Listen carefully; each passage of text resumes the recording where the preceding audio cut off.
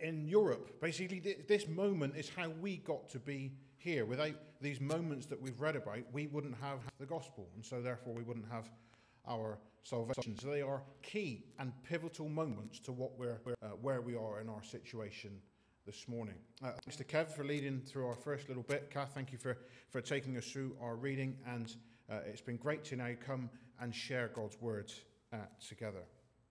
So we've skipped over verses 10 to 16 in our little section of chapter 17, but just really to set the scene, I just want to skim very quickly through those. That Paul and Silas have been teaching with great success in Berea. They faced further opposition from the Jews in Thessalonica.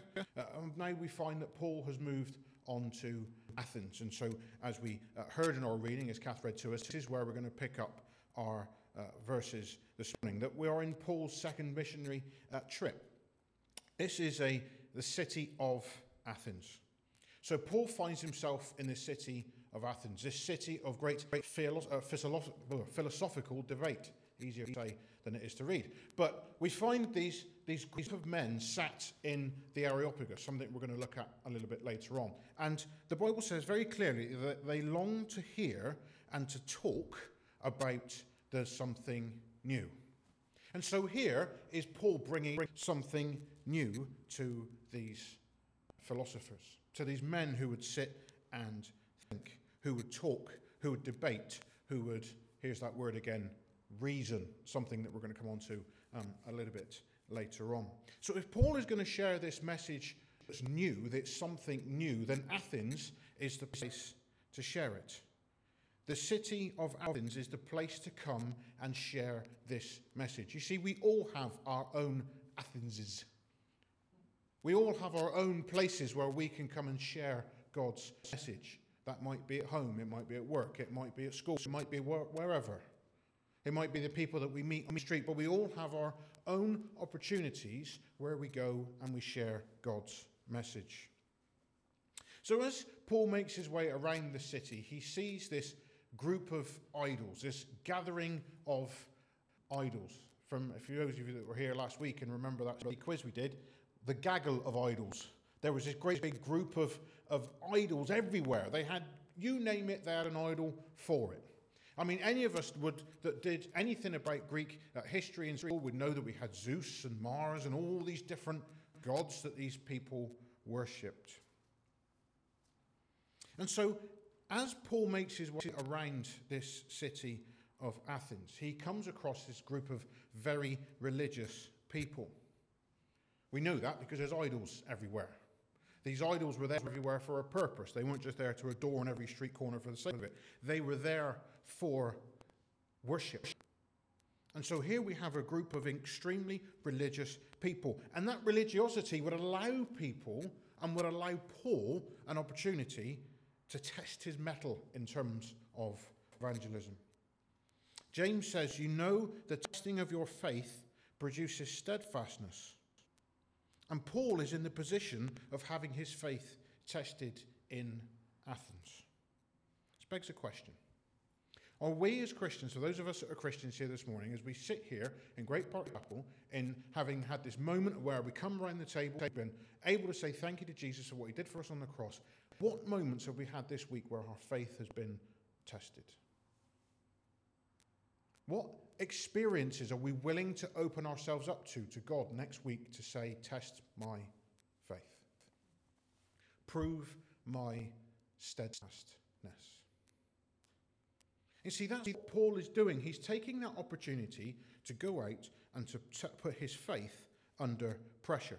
So Paul is in the marketplace, as we have considered before. He's sharing the message of God in public. It was done in discussion. It was done in debate.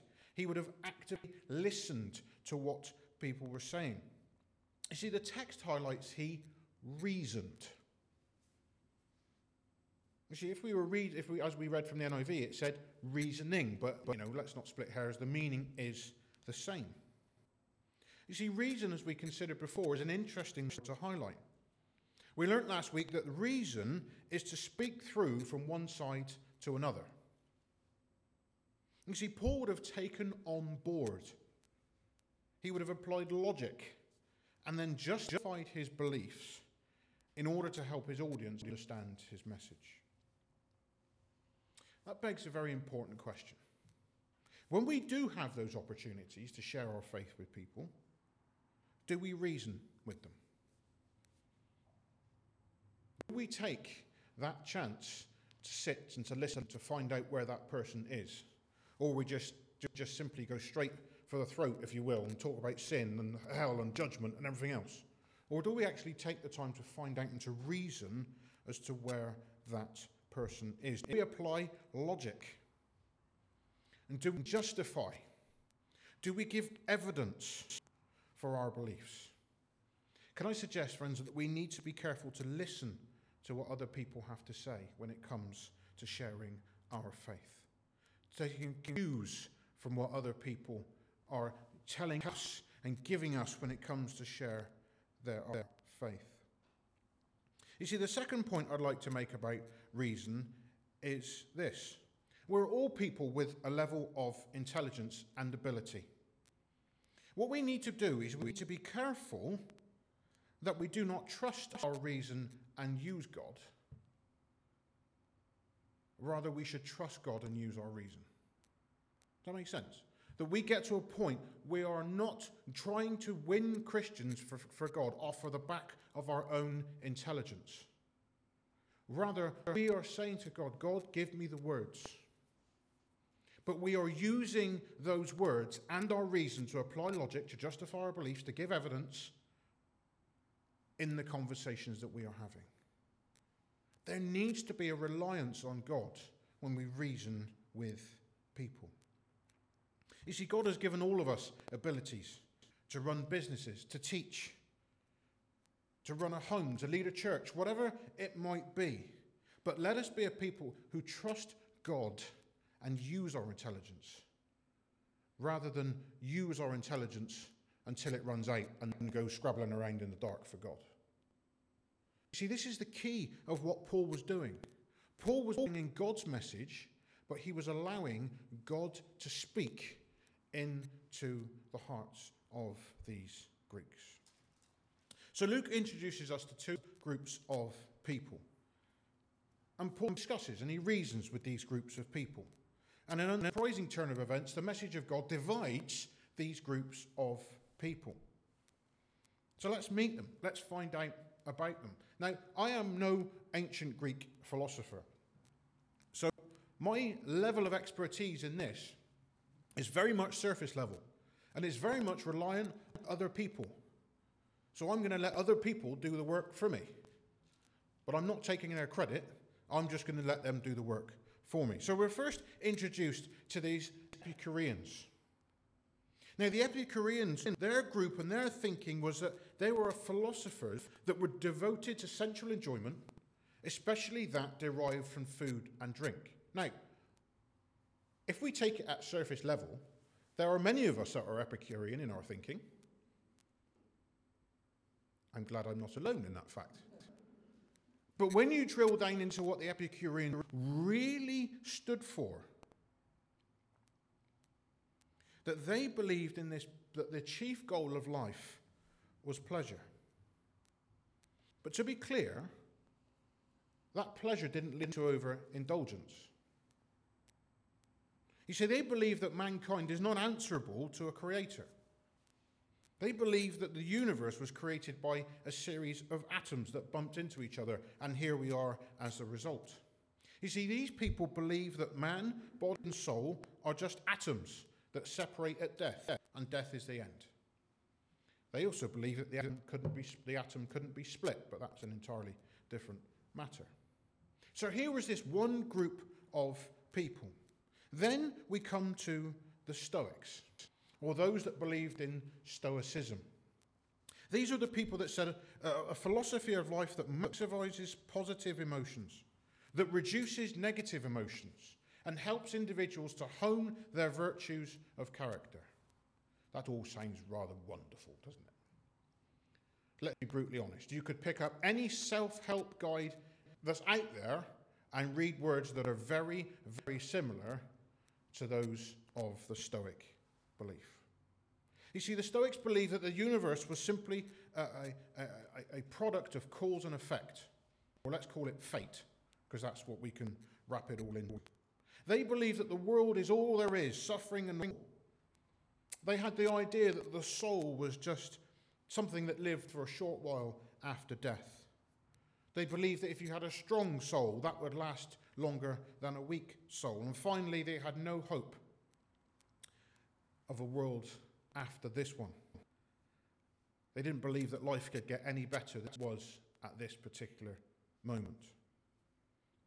So those are the two groups of people that Paul stands up against. Of course there are others, but Luke doesn't tell us about them, so we shan't comment on them. But we should take it from this, that we have two groups of people. The Epicureans who sought life's pleasure, but not to overindulge in life's pleasure. And the Stoics who said, this is all there is. Everything else is simply fate. You could divide the world, even now, into those two groups of people quite easily. You could take 50% of people you meet in the street and the other 50%, and you could put them quite easily into either one of those groups of people nowadays. Do we see, friends, there's nothing new under the sun. And yet what we realise is that Paul begins in the Areopagus by defending his faith against these two quite hostile groups of people. He stands amongst the group and he is given a chance to speak out. Let me ask you another pertinent question this week. How many times in the past week have you had an opportunity to speak out for Christ and said nothing? Done it? Don't look at me as if I'm somehow, because I'm up here, I'm somehow fantastic at these things. I'm simply being challenged by the Word of God in the same that I want to challenge you by the Word of God. I've done it. I wish I said. Eh? My best mate is hindsight, I tell you. They're absolutely like that. But here Paul takes that chance and he stands there in the Areopagus. He stands there in that court. And he begins his sermon by addressing, again, the religiosity of the people in court. We've also encountered those two groups of people. But now he widens the net. He does exactly what the gospel is. It's all-encompassing. It doesn't count for this group of people and not for that group of people. The gospel is a message for everybody. And so Paul widens the net. How does he widen the net? By mentioning the statue of the unknown God. Now Paul is all-encompassing. Now Paul has got the eyes and ears of everybody. And so Luke gives us this snapshot that Kath read to us of just of what exactly Paul says. You see, but when I read these verses in Acts, I get a very real sense that Paul focuses on the attributes of God. Paul focuses on what God is really like. And I want us to do the same. I want to encourage us to do the same as we share the message of Jesus. So Paul starts with creation. I love that picture. It's not technically right, but who cares? And so here Paul starts with creation. He begins to challenge the Epicurean. I proclaim to you, says Paul, that God who made the world and everything in it, being the Lord of heaven and earth. Now, there is a way to start some evangelism. Where do you go from there? Well, I'll tell you where you go from there. You go into one of the most hotly debated topics of the current day. Creation. Where did we come from? Why are we here? Did we evolve? Was it a happy accident? Or was it God? The most hotly debated topic, arguably, amongst the world today. Yet it's absolutely fundamental in explaining the gospel, because it's where the gospel starts. Right there, Genesis 1, verse 1. In the beginning, God. That is the beginning of the gospel. Of why the next 23,000 odd verses are so important. If you want to count them, be my guest. But Genesis 1:1. In the beginning is the most fundamental, basic part of the gospel. You see, because if God doesn't create us, he has no authority to claim on our life.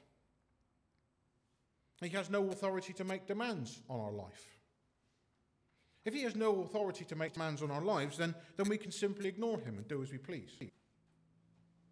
Conversely, if he creates us, then he has the authority to make demands on our lives.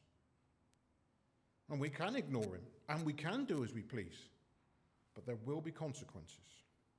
You see, the notion that God created the world is under attack. Because if you remove the fact that God created the world and everything in it, then there's no need to be answerable to sin. There's no one to answer to. Here's something for you to think about, perhaps as we go into the week. What did God name in Genesis? Day, night, heaven, and male. Called him Adam. And what does Adam do? Adam branches off into that little bit of biology called taxonomy, where he looks at a horse and says, you're going to be a horse. And he looks at a duck-billed platypus and goes, right. And what do we find in the world at the moment? Isn't it interesting that there's a movement to say that there is no male, no female, that there's no gender. You can be non-binary. You can pick whatever you wish to be. Why is that? Why have we got that? Why has that become so prevalent? I believe it's a deliberate attack on God. If you change the name of something that God Almighty has given its name, you take away something that has marked it out as special. If you take that away, you have taken away the fact that something that God has marked out as special. What separates us from the animals? I'm reading a very interesting book on it at the minute. What makes us different from the animals? In a sentence, it's this. And in him, he breathed the breath of life. We are God's creation. We are the pinnacle of God's creation. We might not feel like it at times. I've said this before and I'll say it again. We might feel like a barnacle clinging on for dear life. But we are the pinnacle of God's creation. We are mankind. When you read of man in the Bible, in the general sense, it means mankind. And yet here we have the name of man under attack. Because if you take that away, it's another reason to say that there is no God. If there's no God, we've got no one to answer to. That is why Paul starts with creation. That is why Paul bases his argument on the God who made the world. You see, I could be completely wrong about that. But it's certainly food for thought. Paul then in verse 26 deals with the accusation that he is preaching foreign gods. If God created the world and everything in it and all mankind and that one man came from Adam, then God cannot be foreign. He cannot be foreign to any part of a universe that he creates. He must be known. He must be understood. The fact that people try and dismiss who God is said that they are aware and acutely aware of the fact that there is a God. Why are people obsessed about where they go after they die? Because Ecclesiastes says that God has put eternity in the hearts of man. We are acutely aware of the fact there is a God. So as Paul sets out God as creator, he goes on to talk not just about God creating everything, but he also talks about God sustaining everything. Paul uses the words of the Greek poet to describe the God he is talking about. You see, the God he is talking about is not far from each one of us. The one in whom we live, move, and have our being. That should give us comfort as God's people, shouldn't it? The fact that we can read his words And as we sit here this morning, facing whatever trial we face, we know that in him we live, move, and have our being. No matter what life is doing to us at the moment, no matter how barbaric or how brutal or how fantastic and wonderful it is, because let's be honest, there'll be those of us that are either end of the spectrum. There'll be those of you that are thinking, Ashley, how dare you have no idea what I'm going through. No, I don't. And with the greatest will of the world, I don't have to. Because that's not my purpose this morning. My purpose is to remind you that in him we live, move, and have our being. Take it to God, whatever it is. Oh, and let you into a little secret. Leave it there. Because we are fantastic at giving to God and saying, God, will you do this? And then 5 minutes later, we're scouring the internet. Some nonsense.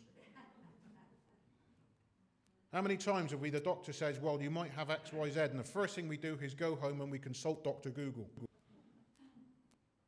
And the next thing we find is the most horrific and horrendous thing that's going to happen to us if we have an ingrowing toenail or whatever it might be. Something's going to fall off. Leave it at God's feet. In him we live, move, and have our being. You see, you can imagine Paul in full flight. The great orator with the audience eating from the palm of his hand. The word of God flowing from his lips freely. And he says to them, all these things, this idol worship, this sitting here debating whether God exists or not, there was a time when God would forgive that in our innocence. There was a time when God would say, okay. But you see, not anymore. Because Paul goes on to say, and he talks about a God who judges. He talks about a God who said he has fixed a day when he will judge the world. You see, this is an attribute of God that people get a bit allergic, a bit nervous about, that we sometimes have a hard time getting to grips with. See, Paul is very clear that one day God will judge the world. He created it, he sustains it, and as creator and sustainer, he has the right to say what is right and wrong. Who sets the rules in your house if you have children? If you say the children do, then I think we need to have a further discussion. It's the parents, is it not? Should be, shouldn't it? Yeah? It's the parents' responsibility. They're the parents. They're in charge. So why is it any different for God? Where did you think that came from? Just by happy accident? Two parents thought, I know what we're going to do. To stop little Johnny from going and cutting his head off with an axe, we're going to say, don't play with axes. So if it's the same in our homes, for those of us that have children, it's the same with God, isn't it? We're in charge in our houses. God's in charge in the world. And so therefore, if we can set the rules in our house, guess what? This is God's house. So he sets the rules. It's not complicated. And yet here we find people who have the hardest bit to look at. He fixed a day when he will judge the world. What about you this morning? Does the fact that God will one day return and judge the world change your worldview? Does it make you sit up and realize that God isn't distant? That God will simply overlook your sin because in your eyes you're a good person? You see, we are told very clearly that God will judge the world. And we have a choice to make. We either accept that Jesus took God's judgment in our place on the cross and we submit our lives to him, or we don't, and we choose to face God as judge. But we do it on our own back. We stand there alone and we face the consequences. Or do we get splinters? Do we sit on the fence, or do we bury our head in the sand and just ignore it altogether? You see, Paul closes his sermon in Acts with the resurrection of Jesus. So we need to address the question, why does a resurrection of Jesus now mean the world needs to repent? It's a question I confess I found a challenge when I looked at this passage, but I believe the answer is this. Jesus is God's appointed man of judgment. The God who has the right, the entitlement, because of who he is to judge, has chosen to judge through his son Jesus. God raised Jesus back to life in bodily form, and he ascended to heaven in a body. And in that same body, he will return to the world. Yes, we could go on for hours about the who, what, and wherefores and how it's going to look like and when it's going to be. And there'll be those of you that will thinking, Lord, I can't take any more of this nonsense. Hurry up and come back. And I don't mean my sermon. But the simple fact of the matter is that Jesus will come back. Jesus will return. You see, this time, not in grace. He won't come back as that fascinating little baby in the manger. I still get confused as to how you can have all of the Godhead wrapped up in a tiny little baby, but there we are. I look at Elias and I just see noise and mess, and yet here we have this time the fact that Jesus will not return in grace.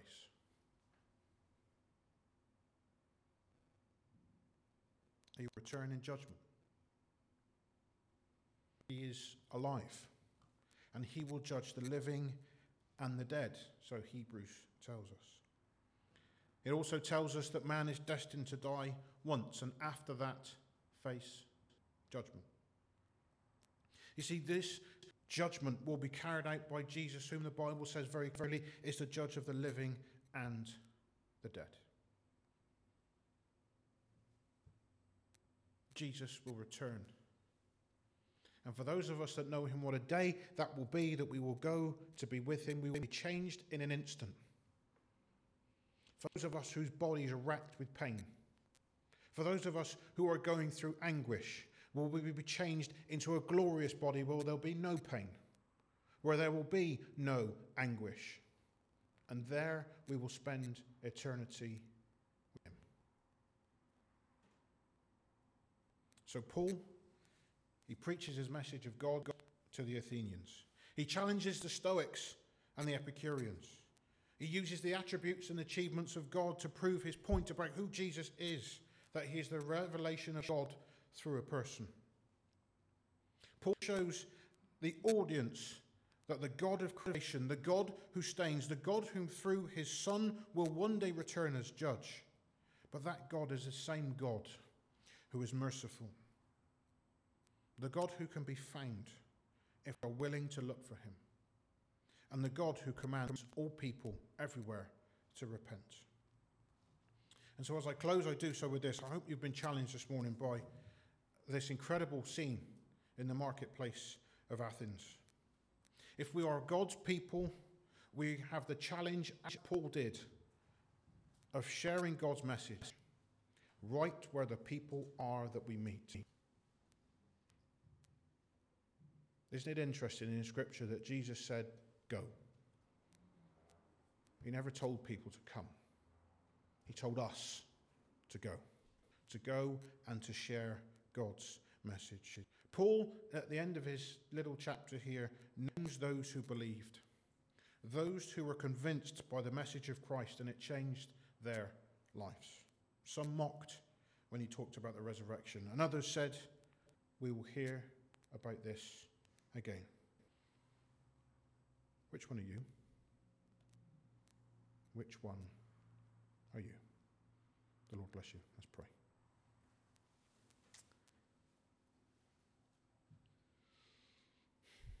Father, as we come before you this morning, we thank you for speaking through your word this morning. Father, we are reminded that your word is alive, that it challenges, that, Father, it teaches, it trains, and it rebukes. Father, help us to be a people who are taught, who are trained, and at times who are rebuked. Father, we thank you that Paul gave a very clear message that he preached Christ. Father, as we go into this week and as we share your message, Father, give us that clarity. Help us to preach Christ. Father, nothing added, nothing taken away. We preached Christ crucified. Father, as your word has gone out this morning, we ask your blessing on it in Jesus' name. Amen. Well, thank you for spending our time.